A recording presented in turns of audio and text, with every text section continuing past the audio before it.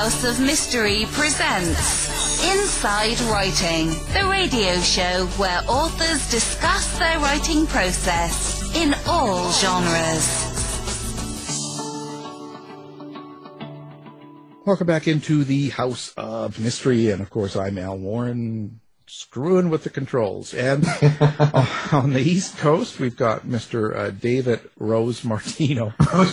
You're back to Rose again. Well, it has to be Rose, because, I mean, who else would go see a Frankie Valli concert? In the middle of a pandemic? Yeah. I mean, that's crazy. You were the youngin' there. I was. Oh, there were a couple of people there who were younger than I was, but just a mistake. They walked in by accident. Yeah, they didn't know where they were. They were looking for the Motley Crue concert, and they walked in, and it's like, "What's this?" Well, no, actually, I will say I'd give you a bad time, but I think that's one of your really charming features is that you actually took your mother there.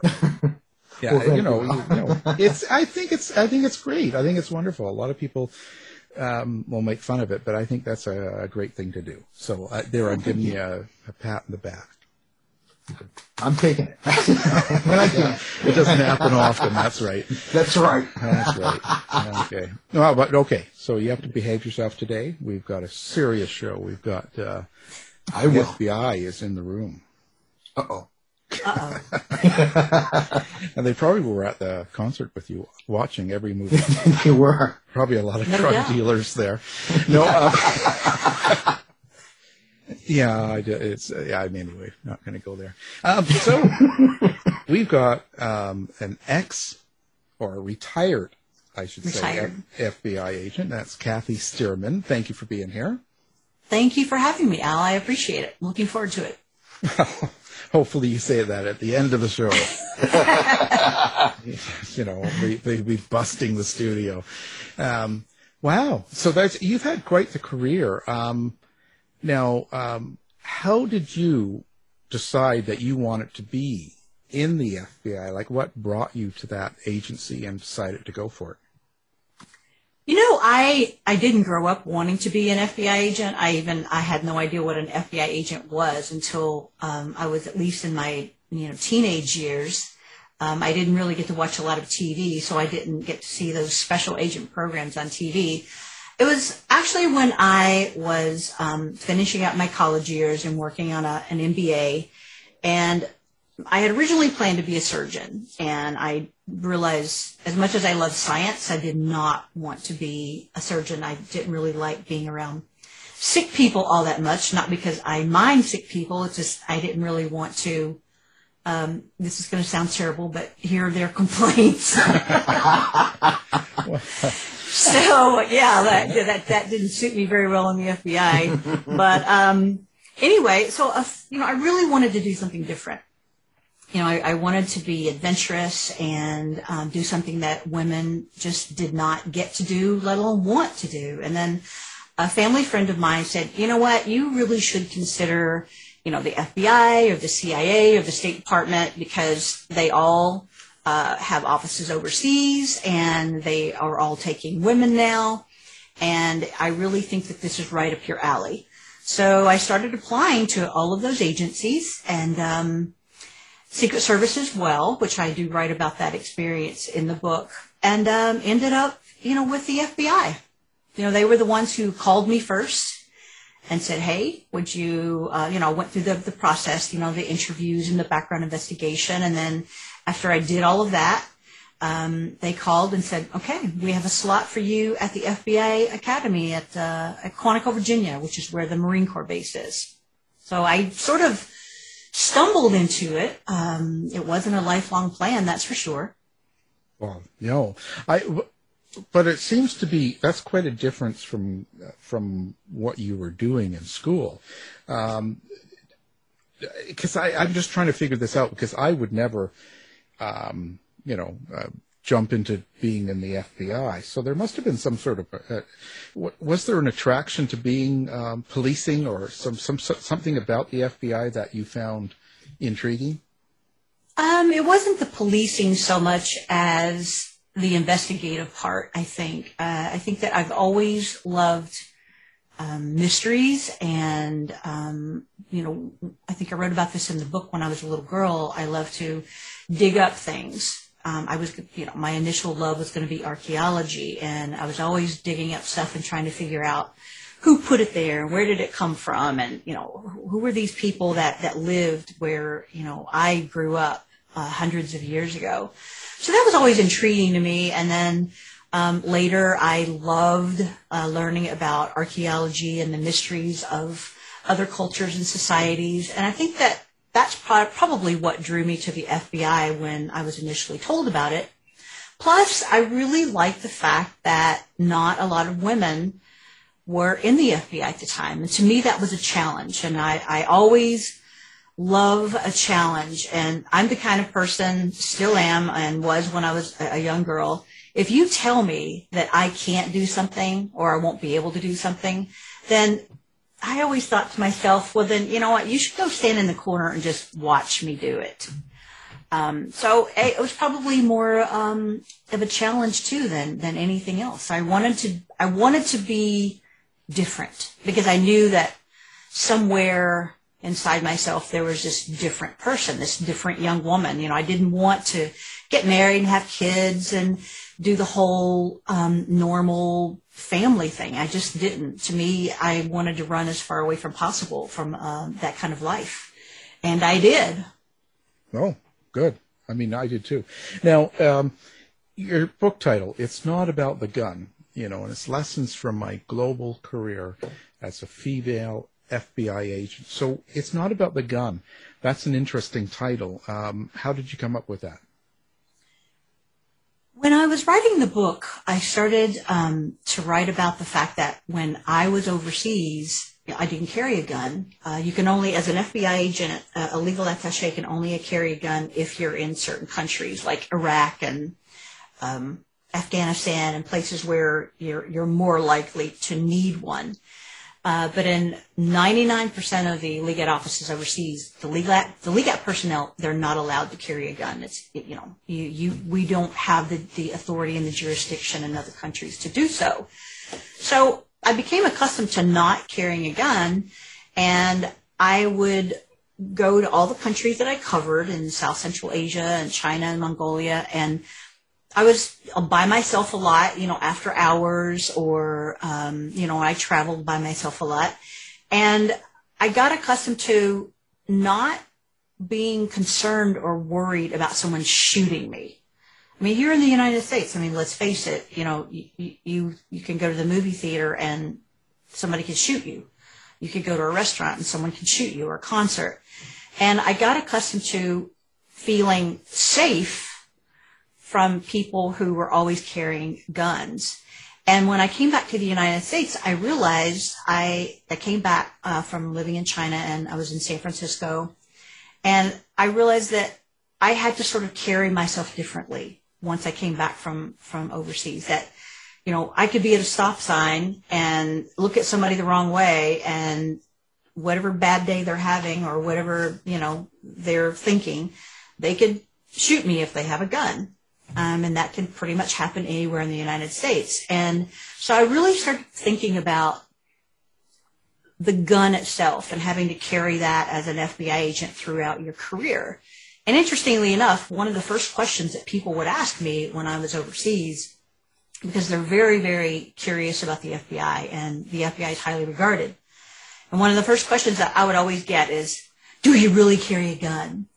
And you could tell by the question that they really thought that was cool, because all of the countries I covered, people don't carry guns. Now, yes, they're terrorists and they're bombers, but that's a little bit different. And so I realized that there's this fascination, not just within the United States with guns, but overseas. And that really started to trouble me.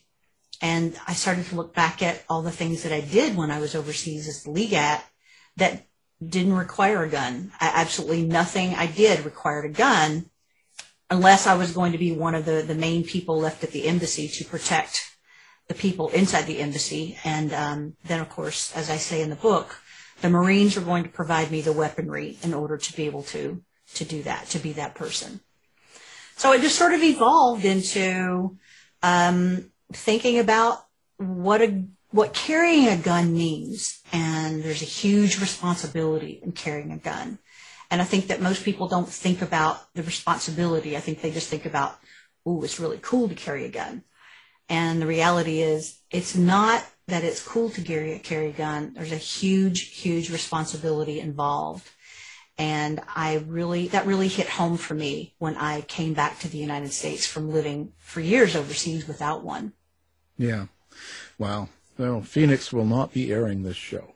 I don't imagine a lot of places in the United States will be airing this show because, let's face it, we are a gun culture. Yeah. Unfortunately. Yeah, that's the only area that seems to avoid airing that type of show. But I always wonder, so not only not carrying a gun and the way the other countries are, it's very unusual for Americans. I don't think they realize unless they're there or doing it. What do you think the most surprising thing about being an FBI agent is to someone that has never been in that kind of career? What do you think it would be? For sure, how much paperwork you have to do. People watch these TV shows and the movies and they think, oh, it's cool. You're out on the street. You're always doing all this stuff, or you're sitting in front of a very high-tech computer that can solve your case in about an hour, which is so not true. But they never show FBI agents writing up reports or, doing their travel vouchers and things like that. Because everything you do, every person you go out and talk to, every surveillance you do, every investigation you have requires a ton of report writing. And, I was laughing, a couple weeks ago with someone on this very topic. And I said, the only TV show I have ever watched that had an FBI agent writing a report was Dana Scully on the X-Files. And if you'll remember, at the end of every episode, she would be writing her report about, what happened during that episode. So I think that's probably the biggest surprise that most people just don't realize is just how much writing an FBI agent does. Oh, yeah, I could imagine. But that gets you ready to write a book. That's what I told people because I actually had someone say to me, well, what makes you think you can write a book? You were just an FBI agent. I was like, okay. Yeah. But yeah, the actual, we wrote so much. And as a legal attaché, you're not just writing reports. You are writing talking points for ambassadors. You're writing talking points for Director Mueller, the Attorney General. You're writing up research papers for all of the same. And depending on what's going on, you may have an ambassador call you like 7 o'clock in the morning and I need for you to write me a press release on this investigation. And so you learn, especially as a legal attaché, that it's not just writing a report. It's not just the facts, ma'am. You have to sort of cater to whatever audience you're writing for. And those audiences differ from country to country. So I had to learn to not just write reports where, you write the facts, but provide information in a way that a different country, different, law enforcement and different media would understand the investigation or whatever it is that whatever message you need to get across to them. What is the day in the life of a legal attaché? What is that like? Oh, wow. Every single day is completely different. And every day, inevitably, I would come into the office, or I would already be there from being there in the middle of the night, with, a sort of plan in my head. And I don't think there was a single day that I actually got to work on my daily plan. I handled so many different investigations in India. Most of it was terrorism, but there was a lot of international kidnapping. I would help other countries, like if there was a bombing in other countries. Like, for instance, there was a bombing in the Maldives when I was the legat, and Americans were not involved, and generally the FBI doesn't get involved unless an American is hurt or killed. There were no Americans involved, but part of the Legat's job is to assist your foreign counterparts if they request that of you. So there was a bombing in the Maldives, and they asked me if I would get the FBI out to the Maldives to help them process the crime scene and to find the perpetrators. So I did. There's a special team that flies out, and they travel to foreign countries at the request of the Legat and the foreign country, and they go and they do investigations and crime scenes and things like that. So I did that a few times. In China, there were, unfortunately, a lot of international parental kidnappings. And what I mean by that is, let's say an American citizen, usually a man, sorry guys, goes to China and he finds himself a Chinese wife. And he brings her back to the United States, and they have a child. And then generally what happens is the Chinese wife, once she gets her citizenship or green card, then she packs up her suitcases along with the child. She goes back to China to live with her family. And the child, though born in the United States, is considered by the People's Republic of China to be a Chinese citizen. And it doesn't matter if that child has an American passport. They say, if you're Chinese, then you belong here. You don't belong in the United States. So unfortunately, just about every international parental kidnapping case that I had, the parent never ever got their child back because China just refused to cooperate because they did not recognize that child was an American citizen, even if that child had a passport. So, I did a lot of things like that. Terrorism in both countries, believe it or not. I know a lot of people probably wouldn't think that of China. But yeah, on a daily basis, it just changed from day to day. I would assist other U.S. government agencies in doing things. I met with my other counterparts quite a bit, and who were like my equivalent legal attaché from Australia and the UK and New Zealand and places like that. And we would get together and share information, or if there was something urgent, we would share information if we could.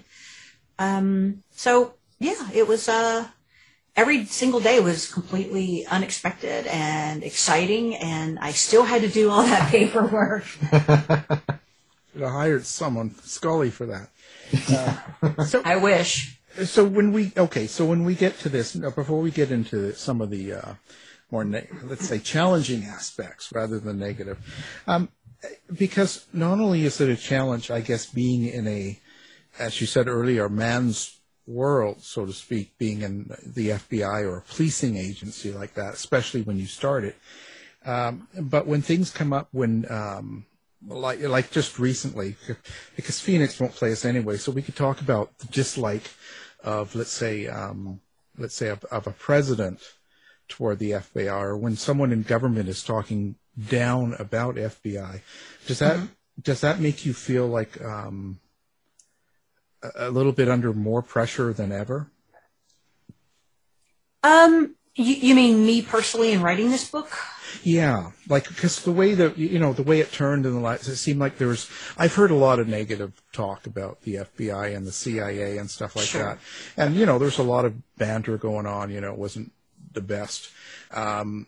So with that kind of negative talk around that, are you worried about kind of coming out and going, listen, I'm an FBI agent? I'm really not, because I think I got accustomed over the years when I was an FBI agent that there's always someone who doesn't like the FBI. Believe me, I've had doors slammed in my face. I've been cursed at. I've been spit at when people find out that I was an FBI agent, especially when I was in California, working out of the San Francisco office, because, there are a lot of people in California, at least at the time, that are far more liberal and looked at the FBI as, someone who's reading their phone messages or following them or whatever they thought that the FBI was doing, which is, not true. But I was very open in my book about how my opinion and how I feel. And I will start this by saying, when I was an FBI agent, I absolutely had no idea what other FBI agents were as far as their political affiliation. I had no idea who was a Democrat. I had no idea who was a Republican. My very best friend, who was also my maid of honor, I had no idea whether she was Republican or Democrat until we were both retired. We just didn't talk about it. No one I worked with talked about politics. The job was to protect the American people, and it didn't matter if those American people were Republicans or Democrats. Now, come forward a little bit, and with the election of Donald Trump, I think that changed. And the morning after Donald Trump was elected, and I was still in a major state of depression, I said to my husband, I said, I am afraid that Donald Trump and the way he behaves and the fact that he thinks he can say whatever he wants, and he has, and still get elected, I'm concerned that that's going to give those men who have harbored those same feelings, but have just sort of kept them tamped down. My concern is that Donald Trump is going to give all those men the right in their minds to say whatever they want and behave however they want. And unfortunately, I think that we've seen that in the FBI. I think that even in the FBI, this was not like this when I was there, but I think that there are some agents who decided, well, now I can be more political and I can voice my opinion and maybe try to skew an investigation a certain way because this is the way I want it to go versus the way it actually should be, a more balanced viewpoint and a more balanced investigation for all American people, not just the ones that I agree with. So unfortunately, I think that the FBI has changed a bit in that regard, and I do believe that Christopher Wray, hopefully he's going to tamp down on that type of behavior. I don't really know, but I can honestly say that it wasn't like that when I was an FBI agent, and I truly believe that the ridiculousness of what's gone on in our government and the White House since 2016 has contributed to the way that the FBI is viewed. Some of it is not warranted, and some of it is warranted, unfortunately. Yeah, it's a strange time. I never expected to see that in my life, but wow. So when you got into the FBI, how many females were there? Was that it was pretty much almost nothing, right? There were about 600 women in the FBI at the time, with about 10,000 agents, I believe, maybe 10 or 11,000 agents total. So there were very few of us, and it was well, I have to say though, when I went through Quantico, through the new agents training academy, it was a lot of fun. I mean, my fellow male agents in my training class, they were fine. We had a great time, and some of them I'm still friends with all these years later. The main thing that gave me the biggest challenge was my firearms instructor, and he was adamant that I was not going to pass that course, and he tried his best to get me kicked out. And I don't write this in the book, but later, after I had graduated Quantico and was in my field office, I went back to Quantico for a conference. And I saw him in the hallway. And, of course, I was just like, so what are you up to these days, Because I thought, okay, I'm already in the FBI. You can't do anything to me now. And he said, well, Stearman, he goes, I'm doing my job. Just got myself another woman kicked out of the FBI just a few days ago. And then he just kept walking down the hallway. I mean, he just did not want women in the FBI. And unfortunately, I think that there are still some men like that, because in 2019, there was a case reported in the New York Times. There were 16 women who had gone through training at Quantico on the firearms range, had experienced some type of sexual harassment. So, people ask me, oh, has the Bureau changed? Absolutely. Yes, it has in some ways. But in other ways, it hasn't. What was it like to, or what was the training like to become an FBI agent? It was pretty rigorous. I don't think it's quite as rigorous now as it used to be, but we did. Our days were divided up into three. One was a classroom, one was firearms, and the other was physical fitness. And physical fitness could be anything from boxing to wrestling to learning the how to defend yourself against other. Like if you get into a fight, we would go out running. We would climb ropes. We would do obstacle courses, a lot of running. And we spent, some of us didn't have to because there were a few, former Marines and Navy SEALs in the class, but a lot of us spent a lot of time in the gym after class, lifting weights and running around the track and just really trying to improve our physical fitness. So some days you might walk into the classroom thinking, okay, today I'm going to be in class for the next 4 hours and we're going to have a class on investigations or how to write a report, boring. And then as soon as you would sit down, the instructor would come in and say, surprise, surprise, it's a beautiful day outside. We're going to go back to your rooms, change into your gym clothes, and we're going to go out and run, 5 miles, 8 miles, 10 miles, or whatever it was they had decided. Whatever punishment we had deserved to get that day. So, it was fun though. I mean, I wasn't a great runner, but, everything else I loved. I mean, I was really good at shimmying up those ropes. So whenever we had to do obstacle courses and, at the very end of the obstacle course, we would have these contests and the rope would be at the end. It would be maybe 25, 30 feet in the air. And my team would always put me as the anchor.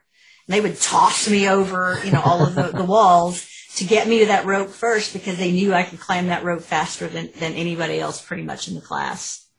That's interesting. The surprise, that's Gomer Pyle, isn't it? So what is it that you want people to get out of the book? Like, why have you written the book? And so when someone takes it home, reads it, besides, of course, some of the stories and information, is there an underlying kind of subtext that you want people to appreciate about your book? I do.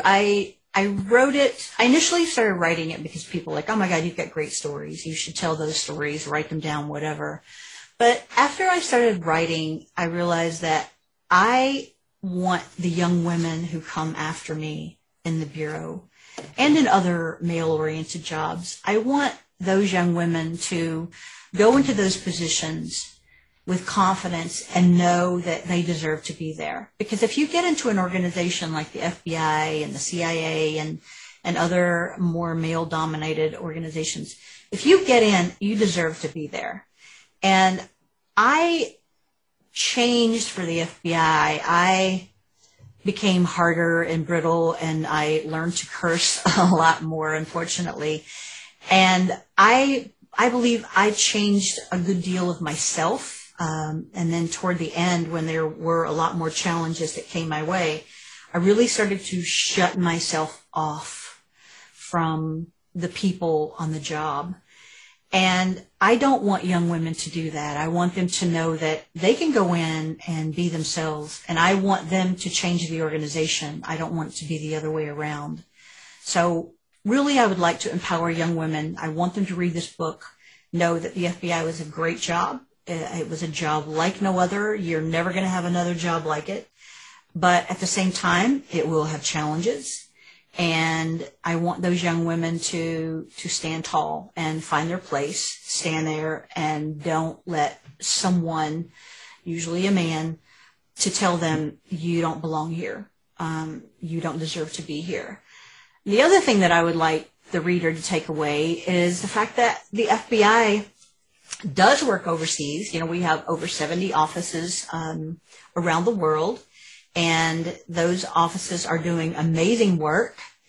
It's not just the CIA and the State Department that are overseas, although I will say that when you're a legal attaché and the legal attaché personnel works very, very closely with our partners in the CIA and the State Department. We really wouldn't be able to do a lot of things if we didn't work together. And contrary to popular belief, what you see on all the TV shows and movies, I have very, very good friends in the CIA. We work very closely together. And I can say that there were a lot of things that I would not have been able to do if I had not had the support of my CIA counterparts, and vice versa. So I really want people to know that the FBI is overseas doing wonderful things, sometimes in dangerous areas. But they're not just domestic. They are they're out there every day working really hard. And usually if you're overseas in a LEAT office, you're working 24/7 because whatever is happening around the world and it involves the FBI, you're going to be answering that phone, even if it's 1 o'clock in the morning, 2 o'clock in the morning. You're going to go into the office. It doesn't matter what time. You're going to start your day. Sometimes your days don't end for 2 or 3 days straight, and that's just the way it is. So, yeah, those are the two main messages I would like the reader to take away. That's awesome. You know, you also worked undercover. What was that like? It was a lot of fun. Because at the time, there were very few women who wanted to work undercover. Number two, there were very few women who actually went through the undercover school. The undercover school is at Quantico, and I think it's a little longer now, but at the time it was 2 weeks long, and you learn how to carry yourself in different scenarios. So I was fortunate that I had a female mentor, and she went to the undercover unit at headquarters. So she was able to get me a slot at the undercover school. And because there were so few women that were certified to be an undercover agent, that I got called out on undercover operations all the time, all over the country. And it was a lot of fun. And there were, when I first started out, I was a little bit naive. I didn't truly understand how dangerous it could be. For instance, I was working an operation in California, and it was a drug operation. And the main undercover agent, he was male, and he was trying to help bring down a major drug cartel. So I was posing as his girlfriend, and we went to this event. And during that event, the head of the drug cartel happened to be there. And he started talking to the two of us, my male agent counterpart and I, and he said, if I find out that the two of you are FBI agents, I will kill you both. And it was sort of at that point that it really hit me that's like, you know, being an undercover agent it's fun, and you get to be someone different wherever you go, but it can also be very, very dangerous. And that particular incident really hit home for me. And then there were other undercover operations where it was just plain old fun to go out and pretend to be someone else, and you can develop whatever personality you wanted, whatever personality or persona fit that particular scenario. I really, really enjoyed it until I, met my future husband, and then I didn't want to disappear for days on end, where I couldn't reach out to him, he couldn't reach out to me, and it did become old after a while because most of the roles that I got to play were secondary roles, and unfortunately, the bad guys that I dealt with had no regard for women, and so I got tired of being treated like a bimbo most of the time. Story of my life. How has this whole thing changed you? You mean the FBI writing the book? Well, actually, maybe both, because when you come out of the end of the FBI and retire, how do you think it's changed your life from before you just when you started it? Like what do you think the biggest changes are? My career toward the end presented a lot more challenges to me personally, or I should say professionally, because I got the impression that there were people within the FBI, mainly men, I should say all men, who felt like I shouldn't be in the position that I had. I shouldn't be have that high level of a position as legal attaché, and I think they just didn't want me there, and they tried to make my life pretty hard. And so that really differed from early in my career when, I worked with some amazing male agents, people who became, true friends, as well as colleagues. And I give so many men that I worked with a lot of credit. And it really was toward the end when I started to climb the ladder, so to speak, that I was met with so many negative challenges.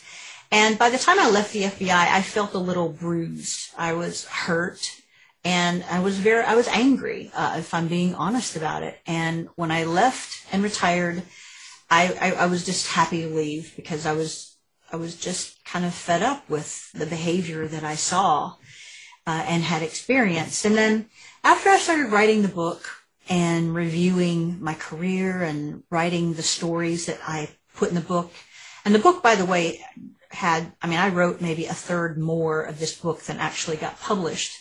So there were so many positive, wonderful things that happened in my career. And then I realized that, yes, at the end there were challenges, and yes, at the end I felt angry. But the reality is the FBI truly changed my life and gave me opportunities that I would not have had otherwise. I mean, how many times do you get to do things like go overseas and work in an embassy as an FBI agent and meet all the people, the wonderful, wonderful people that I met and the experiences that I had. I would never have gotten that anywhere else in any other job. So that just sort of reviewing it and going over it and then writing it down really brought me back full circle to why I joined the FBI in the first place. And that's because I wanted to be different. I wanted to do something different and to meet interesting, amazing, dedicated people, which I got to do. So I think the whole writing process brought me back around to the very beginning where, in spite of that, nasty firearms instructor at Quantico, I loved it. I loved my job. It was great. Is that fire instructor still alive, or? He most certainly is, and I'm sure he has not read my book. And if he has read my book, I doubt that he would recognize himself. I think he's one of these people that, has no clue as to his own, well, I won't curse, so his own personality. his own, yeah. But, okay, when I look at this and I see that one of the pre-write-ups about the book about you saying you had read in the New York Times about the 16 women that were suing the FBI for discrimination at the training academy. So, and you were surprised, I guess, that they had actually come forward and were trying to do something about it. What do you think makes the agency so, I don't know, I don't want to say misogynist, but so... Misogynist. Okay. Well, I wasn't sure. I'll say it. Okay. You might not want to say it, but I don't like to jump in because, it's not I have not been in the FBI, so I cannot say. But, so I'm just trying to wrap my head around this could be because it's 2021 and I know this happened a while back, but it's still, it just seems so alien to me to think that a woman could do less than a man in a job if they're just as trained or if they're just as ambitious and want to do something. Well, thank you for that. You are an unusual man. Well, I've been told that. But I just don't understand. I think that the FBI hires... they hire a lot of former police officers, and after 9/11, they hire a lot of former military officers. And so, those are two very male-oriented environments that men come from. I think that the second thing is that the FBI still doesn't hire that many women. The percentage of women has not increased that much in the last 30 years. So when you have an organization that doesn't want to increase the number of women in the organization and make it more diverse, then you're still going to have the prevalence of a male-oriented environment. And I think that the FBI doesn't have a lot of women that climb the ladder. There have been one or two, there are a few here and there, but for the most part, the men in management, the people in management are men. And maybe that's because a lot of women just think, you know what, I just don't even want to put up with the crap. But unfortunately, things still go on. Like just recently in the news, in the last month, there have been two major investigations, one out of the Albany office, the FBI Albany office, where there was allegations of sexual harassment, sexual abuse. And in the Las Vegas office, this was unfortunately an article that talked about how a male supervisor was harassing a female supervisor by sending her photos of himself with his bureau phone with a dildo in his lap. So, I mean, you just think to yourself, how stupid can you be, and how much do you hate women? How much do you feel that you have power over women to do that? So someone asked me how I thought the hiring process needs to change. And, you know, so my point was, how do you weed out misogyny? I really think that you weed out misogyny by hiring more women. I mean, our population is 50% women, so why should the FBI not be 50% women? Plus, we need more. The FBI needs more diversity. So, yeah, that's sort of my take on where the FBI is now. Has it changed for the better? In some ways, absolutely. But unfortunately, there are still some factions of the FBI that still believe women don't belong. Wow. Well, do you have any advice for women to for women to empower themselves within a male-dominated profession? As a matter of fact, I'm so fortunate that young women have reached out to me after they read the book. They reached out to me via my my website, because I have a contact page there, and I've had so many women ask me. Some of them are getting ready to go into the FBI Academy, and some of them want to. And I tell them, don't change yourself. You go in knowing that you deserve to be there. And if someone challenges you and tries to make you feel or says to you that you don't belong there, then you stand tall and you back them up. Do it professionally, but be firm and change the organization on your own. Don't let it change you. And I actually had a copy editor say to me when she was going through my initial manuscript, she said, do you really want to write all this in your book? Don't you think you need to tone it down a little bit? And I said to her, four-letter word, tone it down? Are you kidding me? I should have toned it up. And so I tell women that don't tone yourself down. If someone tries to make you believe that you don't belong there, you tone it up, girl, and you let them know in no uncertain terms that you belong there. You're going to stand there and you are going nowhere. But they just have to be strong and professional and be themselves. And that's how the environment of the FBI is going to change.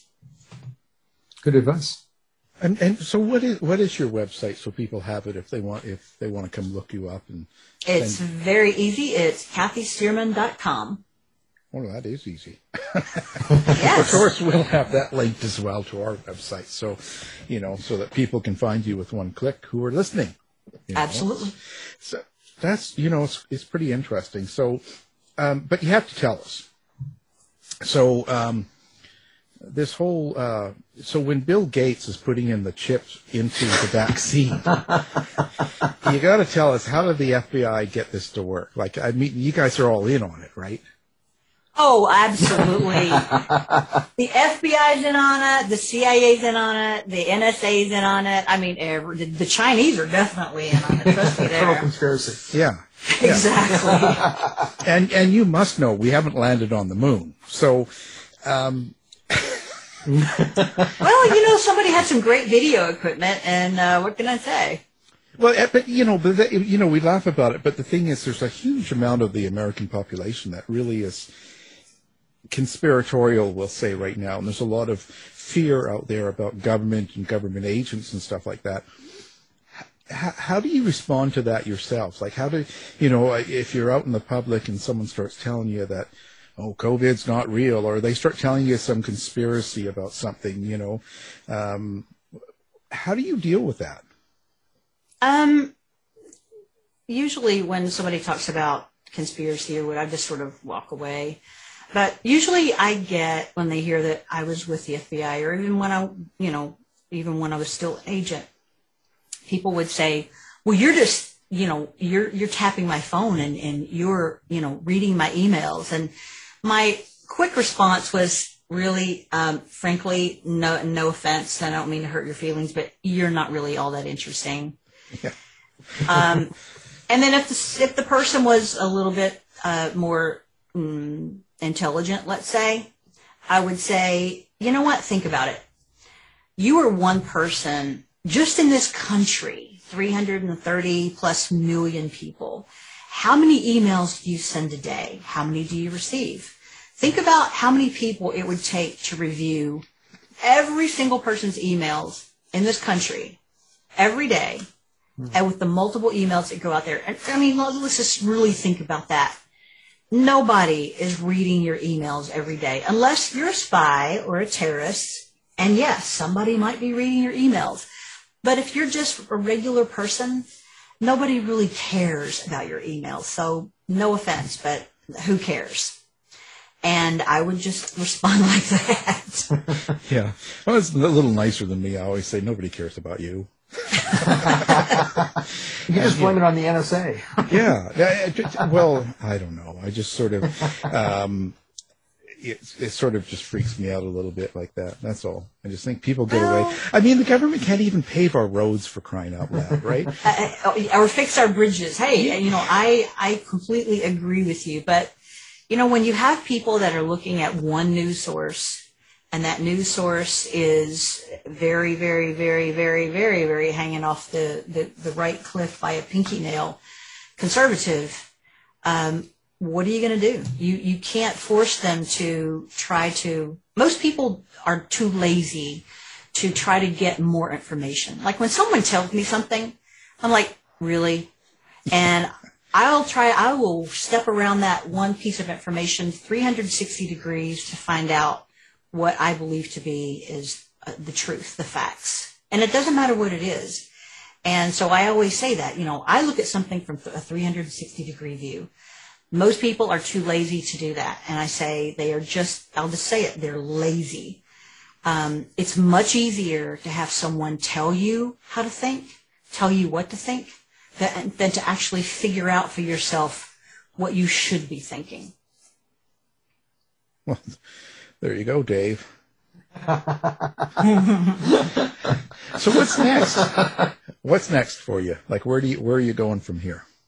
I love writing. I'm going to be Dana Scully, except that, I guess I won't be, looking into the X-Files. But no, I love writing, and I love writing about women, empowering women.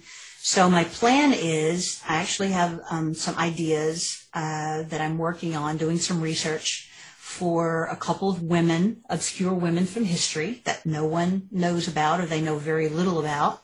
So I really would like to write nonfiction books about those women and bring their achievements to light, and let the world know that history was founded on women as well as men, and that's the message that I would like to get out there. So yeah, I'll keep writing as long as someone will keep reading. And publish me. Yeah, just write anyway. Don't worry. Exactly.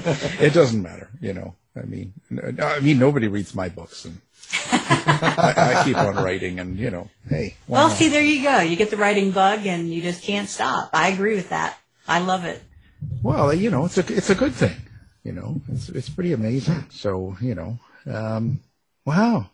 It's been a very interesting conversation, and you'll have to come back, and you'll have to tell us about UFOs and aliens and how you guys keep it covered up for so long.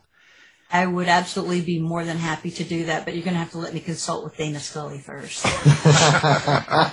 She's my go-to person because, she's a little bit like me. She's skeptical, so she's going to look at that UFO issue from 360 degrees, and then she's going to come up with an opinion. Yeah, but I thought you guys were covering it up.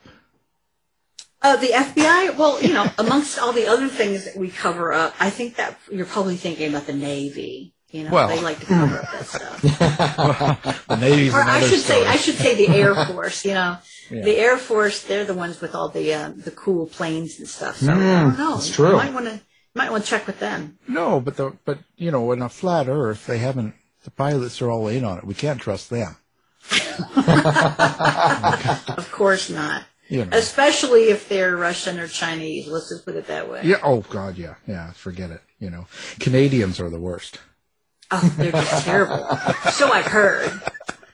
Yeah, that's it. Yeah, blame it on Canada. Come on, we know they did it. Hey, you guys have a lot of room up there to hide all the aliens that have been coming to Earth for a long, long time. So I can certainly see that. That's Quebec. Okay, all right, Quebec. Well, maybe not. Too cold for the aliens. They're like, they came down once and yeah, I'm not going back down there. No, yeah, don't tell them. Tell them it's cold and it's terrible. Terrible place to live. People say and smoky. Yeah, it's smoky. But we turn on the smoke. It's fake. It's the laser beams, right? Well, it's so that the aliens can't find you. It's literally a smoke screen. Oh, that's right. See, we've learned a lot. My God, you've done it all. What can I say? I've tried. You've done it all, and here we are, just doing simple jobs, and I just don't know what to say. But it's certainly been interesting, and we found out all about the Bill Gates and the fake COVID and the flat Earth and everything. So everyone, pick up the new book. It's not about the gun. It's lessons from my global career as a female FBI agent. And our guest was the author, Kathy Stearman. Thank you for being here.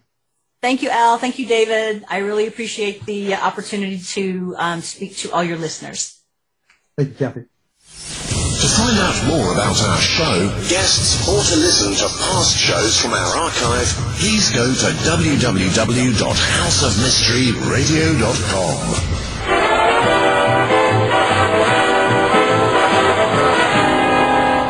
Has been completed. The end! By George, he's got it! It is the end! I'll see you. If you're lying to me, I'll be back. This has been a production of Something Weird Media.